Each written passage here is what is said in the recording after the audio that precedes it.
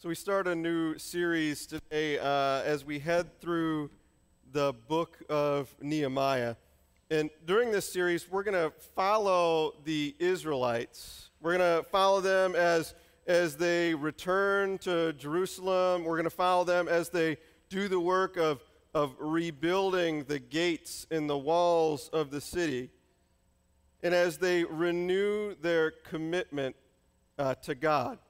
As they once again acknowledge God's covenant and commit themselves to live out their lives in ways that are honoring to God.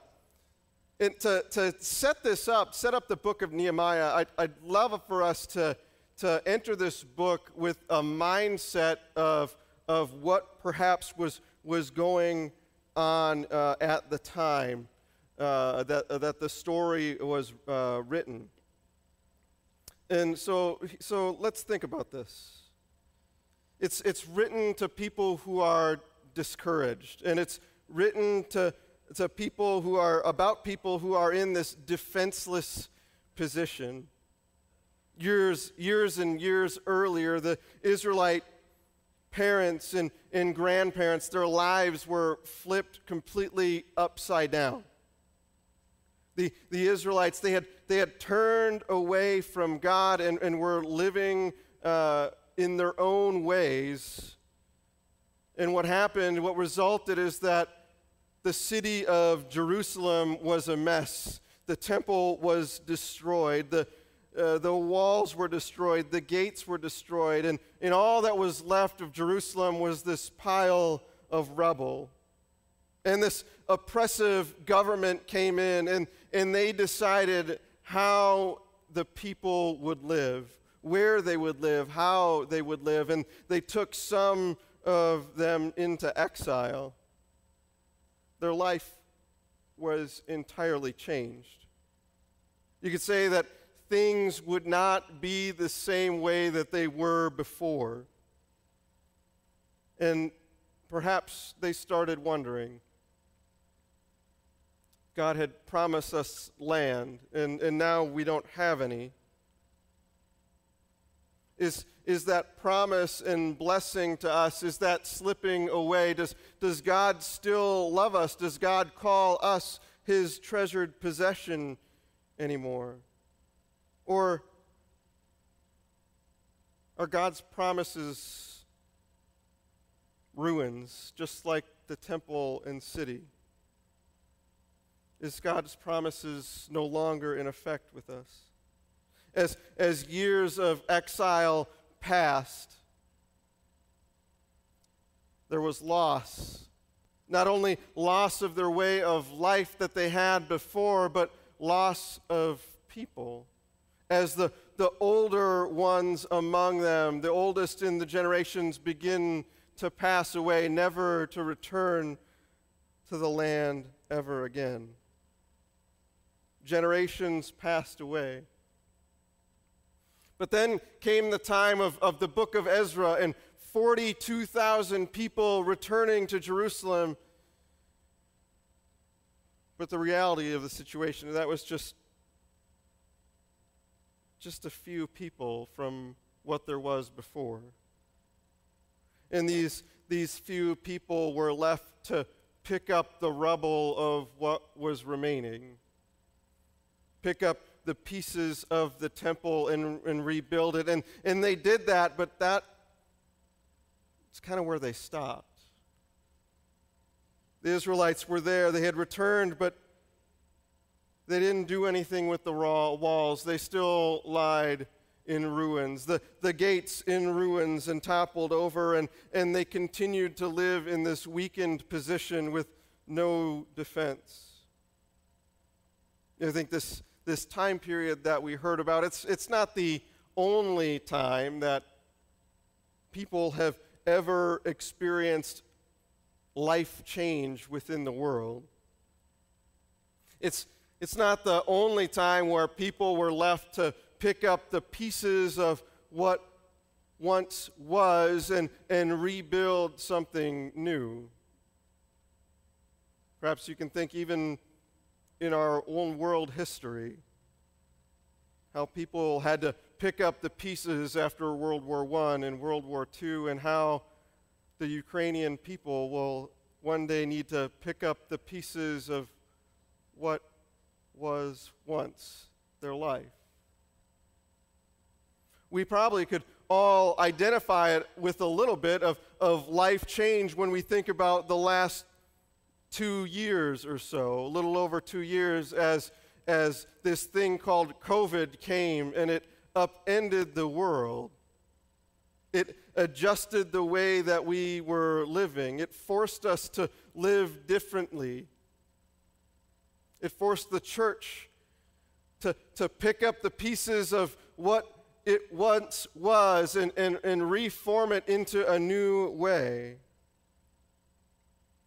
As we consider this starting over, we always can remember, though, it is God who is always doing a new thing. He is always working his way of renewal, not only in our hearts, but also within creation and the world. In Isaiah 43, we hear that God is always doing a new thing, springing things to life. So let us join us with the Israelites on this journey as we head to Nehemiah chapter 1. And those black Bibles, it'll be page 383. And the student Bibles, if you have those, it'll be page 564. So let us head there together.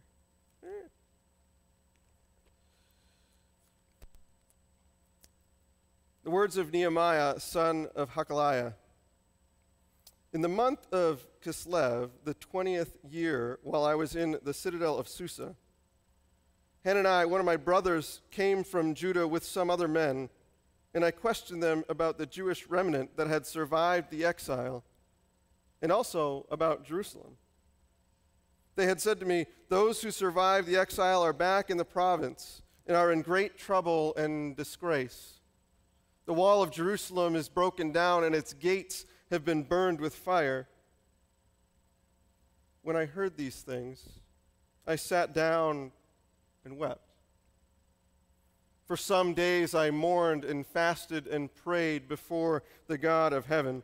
Then I said, "Lord, the God of heaven, the great and awesome God who keeps his covenant love with those who love him and keep his commandments, let your ear be attentive and your eyes open to hear the prayer of your servant is praying before you day and night for your servants, the people of Israel.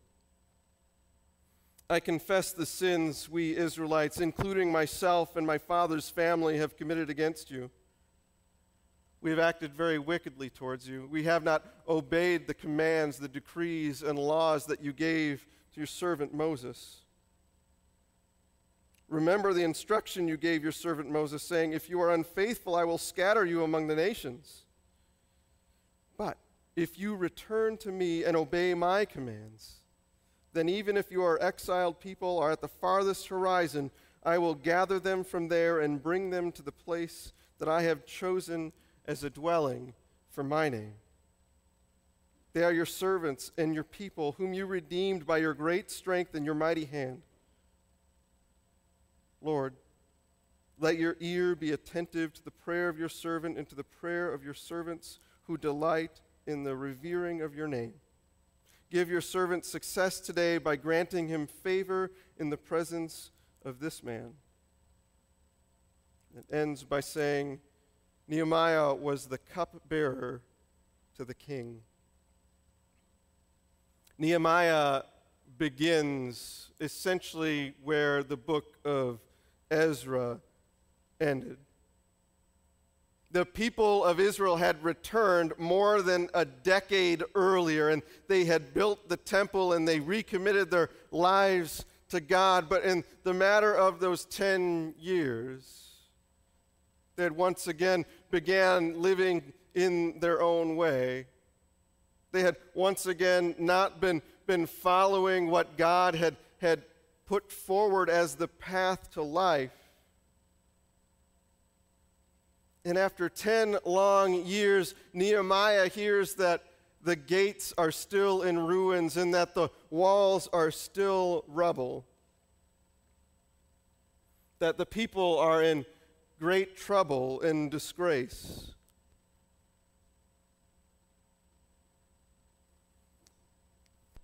The process of renewal that God had set forth for his people for some reason had stopped, and they're in this troubling position. They're in this weak position. Part of me wonders if the people that were in Jerusalem actually felt like they were in a weak position. I wonder if they actually noticed that the walls and gates had been burned down and still remained in rubble.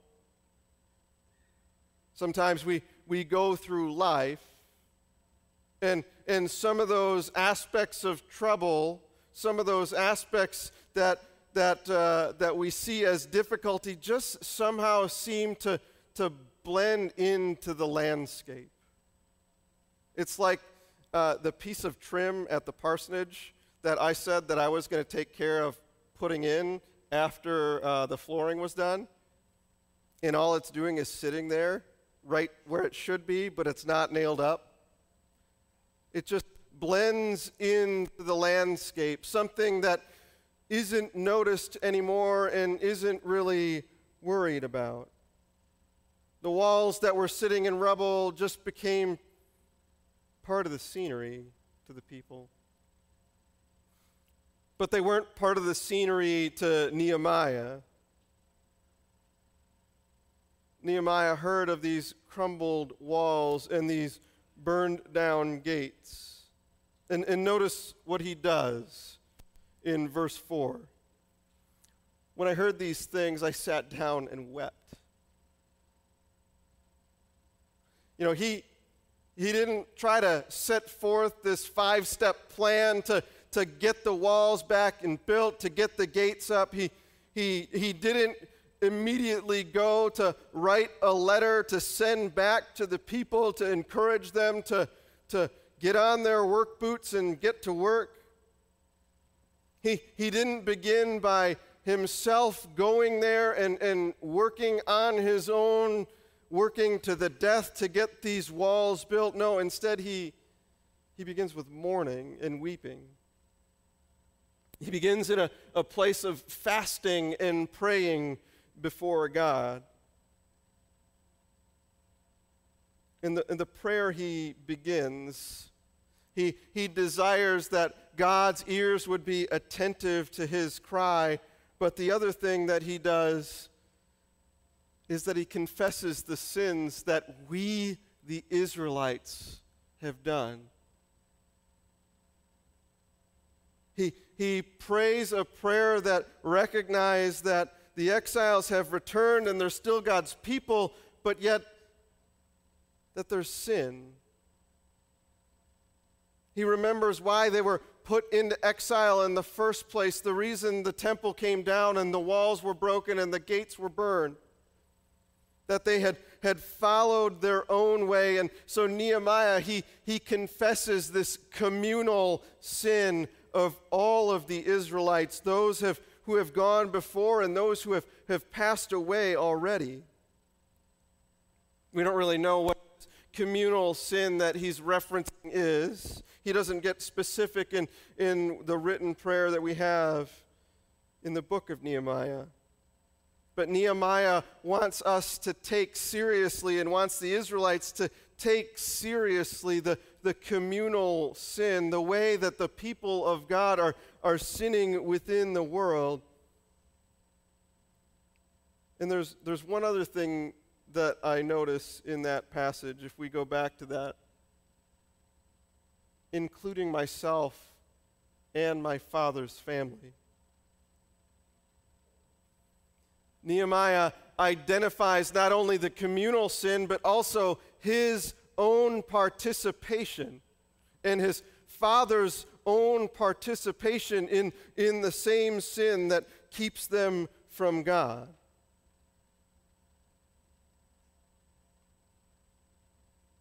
He takes seriously not only the communal sin, but he takes seriously the sin that he himself has done, the ways that the Israelites and himself have fallen short of the glory of God.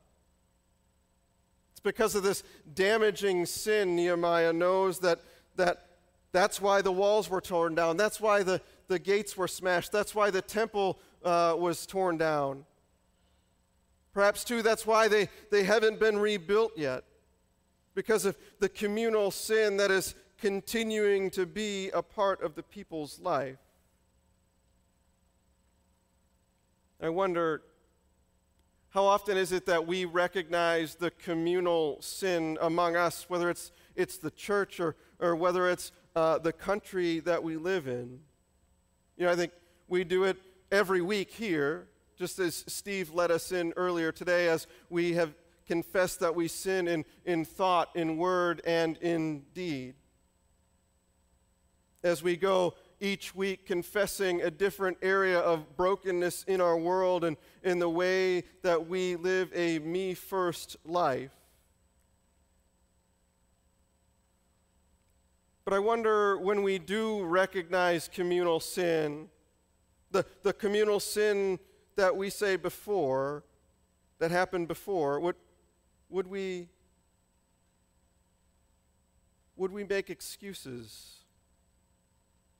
When we confess the sin of what happened to the native people of America as the pilgrims came over and as the government oppressed and confined the native people, as we confess the sin of racism and slavery that happened and the disregard for human life that arrived from Africa on boats, do we somehow come up with excuses? Well, they didn't know any better. Do we ourselves identify with those communal sins, just as Nehemiah was identifying with the communal sin by saying it was himself and his father's household that have sinned against God? What Nehemiah asks us to do is to recognize our involvement in communal sin that has happened in the past. Because for Nehemiah, he was an Israelite, so there was no way for him to remove himself from the sin of the Israelites. If he identifies as an Israelite, then the Israelite sin is his own. I think in the same way, if we identify as American or if we identify as Canadian, Steve, we cannot separate ourselves. We can't separate ourselves from that because we are an American or we are a Canadian. In the same way, if we identify ourselves as a follower of Christ, then therefore we identify too with the church. If we identify with our country and we identify with the church, then we cannot separate ourselves from the communal sin that has happened in the past. We're asked here, and we see how we should identify with and confess the sin and past failing of not only our country, but also our church.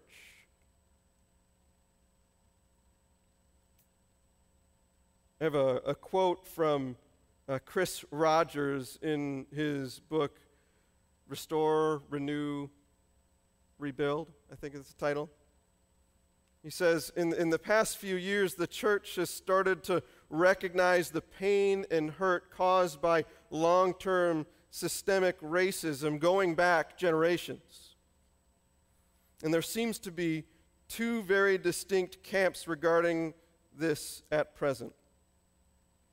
We either A, grieve that we are still in this place and know that things must change radically, or we actively, stubbornly, and intentionally refuse to acknowledge it. And he continues, in the church there's absolutely, unequivocally no place whatsoever for racism, because we are one body and we are one people in Christ. There was a group in our church that went through the book Color of Compromise. It was written by this Jemar Tisby, and what Tisby does is he goes through and shows how the church that we identify with, the followers of Christ that have gone before us, were complicit in racism that happened in the past. He shares stories like these, that the Baptist General Committee of Virginia issued statements in 1785 and 1790 opposing slavery, but due to pressures from people in their own congregation, the General Committee took back those statements in 1793, walking back and saying it was a matter of civil legislature and that the church shouldn't have to say anything about it. Or we could think more recently when white congregations participated in the thing called white flight, where they moved not only their homes from the city, but also their churches from the city, and moving them out into the suburbs. We can confess that sin, the sin of the global church, all the people who identify as Christ, and our participation within that. We can confess sin too in other ways, when we've perhaps been more concerned about song choices than who is missing and not here every week. Because they're not here because they don't know the gospel, and yet we're worried about the order of service. Or maybe we can confess that oftentimes we're heartbroken over something that was lost, or some way that something once was in church, but we remain completely unbothered by the poverty and injustice that surrounds our world. Maybe we too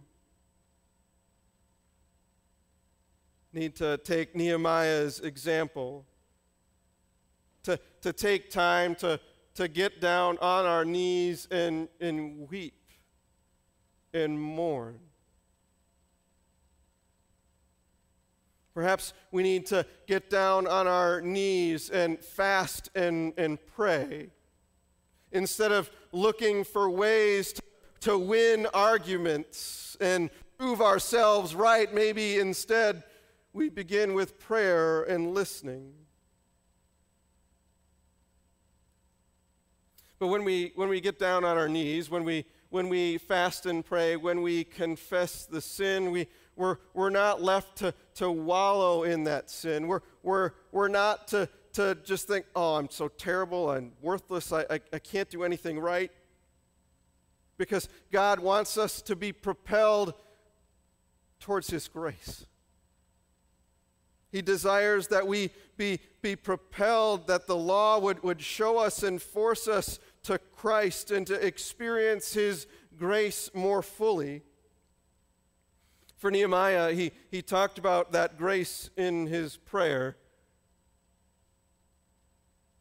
After he had shared that if they had not followed God's ways, that God would scatter His people among the nations, the grace came that if they return to God and obey Him, that even if the exiled people are in the farthest horizon of the earth, even if they're so far away, that God will work by gathering all His people together into the dwelling that He has prepared for them, the dwelling that is in His name. The people of Israel were not known for that sin that they committed, the communal sin and in the individual sin, but they were known and continued to be known as God's treasured possession in the world.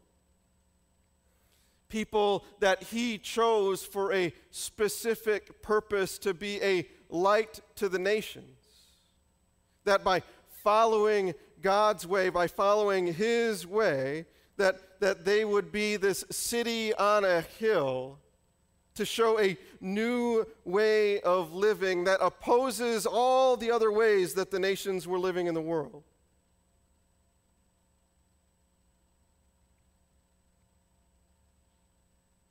And that's what God desires for us too.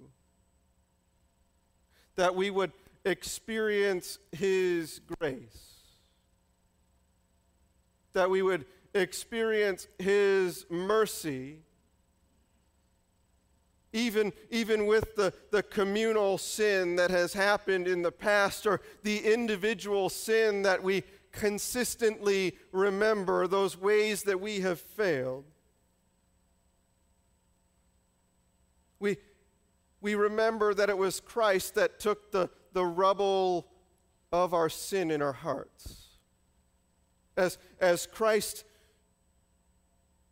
was hung on the cross, that he took the rubble that was the sin in our hearts and He rebuilt it into something new. Just as the Israelites came back and rebuilt the temple, Jesus rebuilt the temple within our lives, taking the rubble of sin and making it into a dwelling for the Holy Spirit. That we would not only be able to experience and remember God's love and His grace towards us in spite of our sin, but that we would actually be dwellings and temples of the Holy Spirit. And that by the Spirit living in us, we would become more aware of those areas of communal sin, of those areas where we're falling short, and that we can identify that in our lives and turn.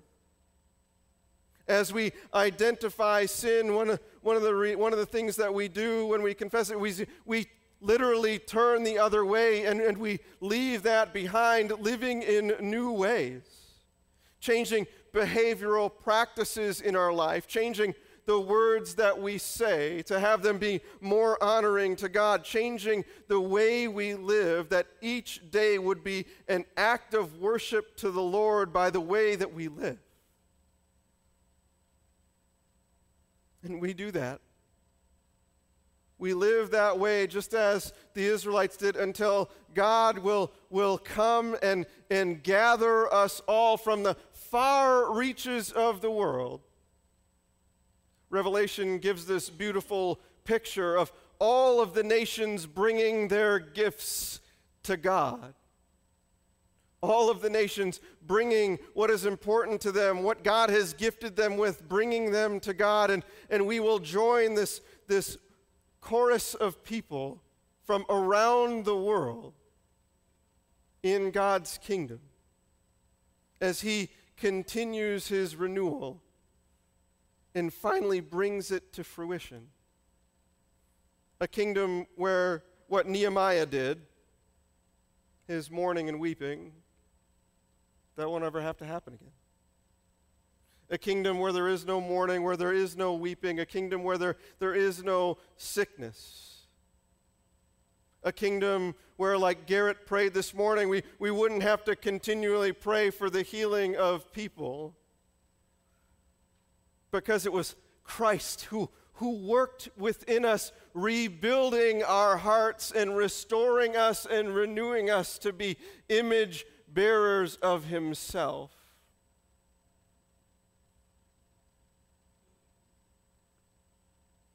That one day we would receive the heavenly body that is awaiting for us in the renewed kingdom. No more racism. No more communal sin. No more individual sin. Just the glory, the awe, the majesty of our risen Savior, Jesus Christ. Let's go to the Lord in prayer. Lord, we thank You that You continually work new things among us. that in your book, there really isn't the phrase, "this is the way things always are."